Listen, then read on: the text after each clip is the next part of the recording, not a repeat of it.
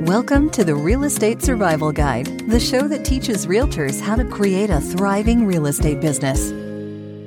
Welcome to today's episode of the Real Estate Survival Guide podcast. I'm your host, John Shookman, and I am so thankful to have you with me for today's episode. A huge thank you to Jennifer Harshman and Harshman Services for sponsoring today's podcast episode. Jennifer and the team at Harshman Services do an amazing job of helping businesses grow and become more successful and organized by using blog post, search engine optimization, and email marketing to reach your clients. I'm so thankful for how Jennifer and her team have helped me become more successful in my business. And if you're a realtor out there, I know that you can often get stressed and want to work smarter, not harder. You need something that you can set and forget about. So check out what Jennifer has built at realtoremails.com. She has an amazing offer and affordable tools to help you become more successful in your business. I'm so thankful for the team at Harshman Services for being a part of helping my business and for sponsoring the podcast. Let's jump into today's episode. On today's episode, I want to speak with you about how you don't have to be the first, or put another way, you could say you don't need to reinvent the wheel.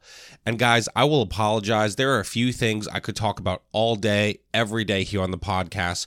One would be anything that has to do with sports. I've made plenty of sports references over our time together, and I'm sure I'll make many more. Another being Chick-fil-A and the leadership style there and the lessons from leadership at Chick-fil-A.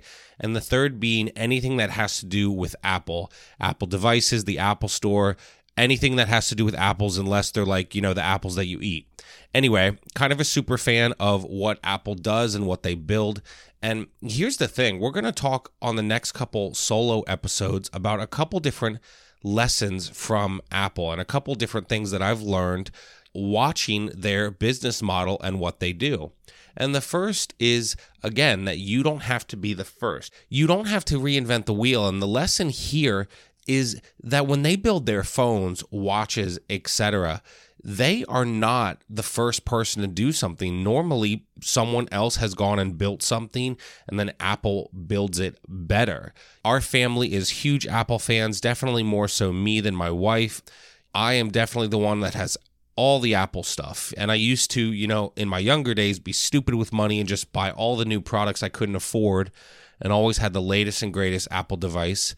And so now I'm not always doing that and buying the latest, but I really do love the Apple products. I love the service that they give out, and we'll talk about that on the next solo episode. But here's one of the most powerful lessons for me about Apple and how it can apply to your real estate career. And that's that you don't have to be the first to do something or don't have to reinvent the wheel. And so in some ways, Apple is very techy, cutting edge, introducing new stuff, etc. But I actually don't think that's where Apple gets their success. I would actually argue that Apple's success comes from just doing it better. They don't reinvent the wheel. They don't have to be the first. They just do it better than anyone else. So think about years and years ago, the iPod. It was pretty game-changing, right? But it was not the first portable music player. It wasn't. Think about the Zune. Think about, just regular MP3 players that you would plug headphones into. They all came first, and then Apple came along and did it better. You could say they almost perfected the portable music player with the iPod. And I had to think about it. I almost didn't remember what it was even called because nobody even has an iPod anymore. But, the first Apple had the music player and it had the scroll wheel. But again, it was not the first piece of tech to play music portably. It just was the best. I remember my first iPod and that scroll wheel and thinking, oh my goodness, this is the coolest thing ever. My other MP3 player just played music. This played music, videos, could store photos, etc. It was amazing, but Apple didn't reinvent the wheel. They just did it better, and they've done that with so many of their products. I literally remember one of my first Apple devices, how long ago? 15, 20 years ago probably, and it was the iPod with the scroll wheel.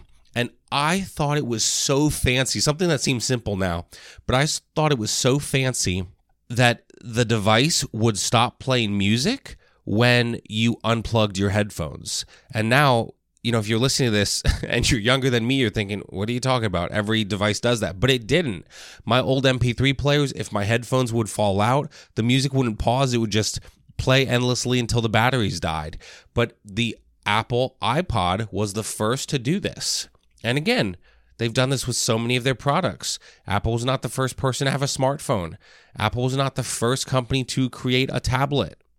Apple was not the first company to have a wearable watch where you could get your phone calls and messages and even get a separate number for all that stuff. If you want to go running or, on a walk without your phone, you can still answer your calls and texts. Apple was not the first one to do it, but they did it the best. So many of the people that I know criticize Apple because they love their, Google or Samsung phone. And I have friends that just love these devices. And to be honest, guys, I should probably cut those people out of my life, right? Cut that negativity out. But I have people in my life that love their Samsung devices and they say, well, Samsung is going to do this and this and this for their next device. And I sort of look at these people and say, great, well, you guys work out the kinks for a year or two, and then Apple will release their next iPhone, be even better than what you have, and we sort of joke about it and give each other a hard time. But Apple has never been super creative, right? They've just done it better. Apple was not the first company to put Touch ID, Face ID, etc. Samsung and Google and those companies had that months, if not, a year prior. But what Apple would always do was kind of let you take your wonky tech that Samsung or Google phones had, they would improve it and make it even better to release their phones. And it's sort of hilarious. I remember a couple years ago, one of the new fancy Samsung phones or whatever wasn't allowed on planes anymore because it would light on fire. And imagine, I'm sure the press was so negative that it took months, if not years, to recover. Well, you don't see stuff like that with Apple. You don't. They're always improving. And when they release a phone, they do a pretty amazing job, and it's a pretty incredible device. And so that's really like the lesson I've taken and how I have applied this to my real estate business.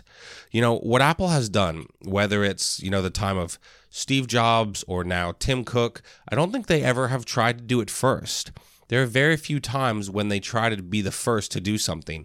They've just tried to do it better, and they don't reinvent the wheel. And so I think there's such a lesson here for realtors. Are we just trying to do a good job and do a better job than other realtors?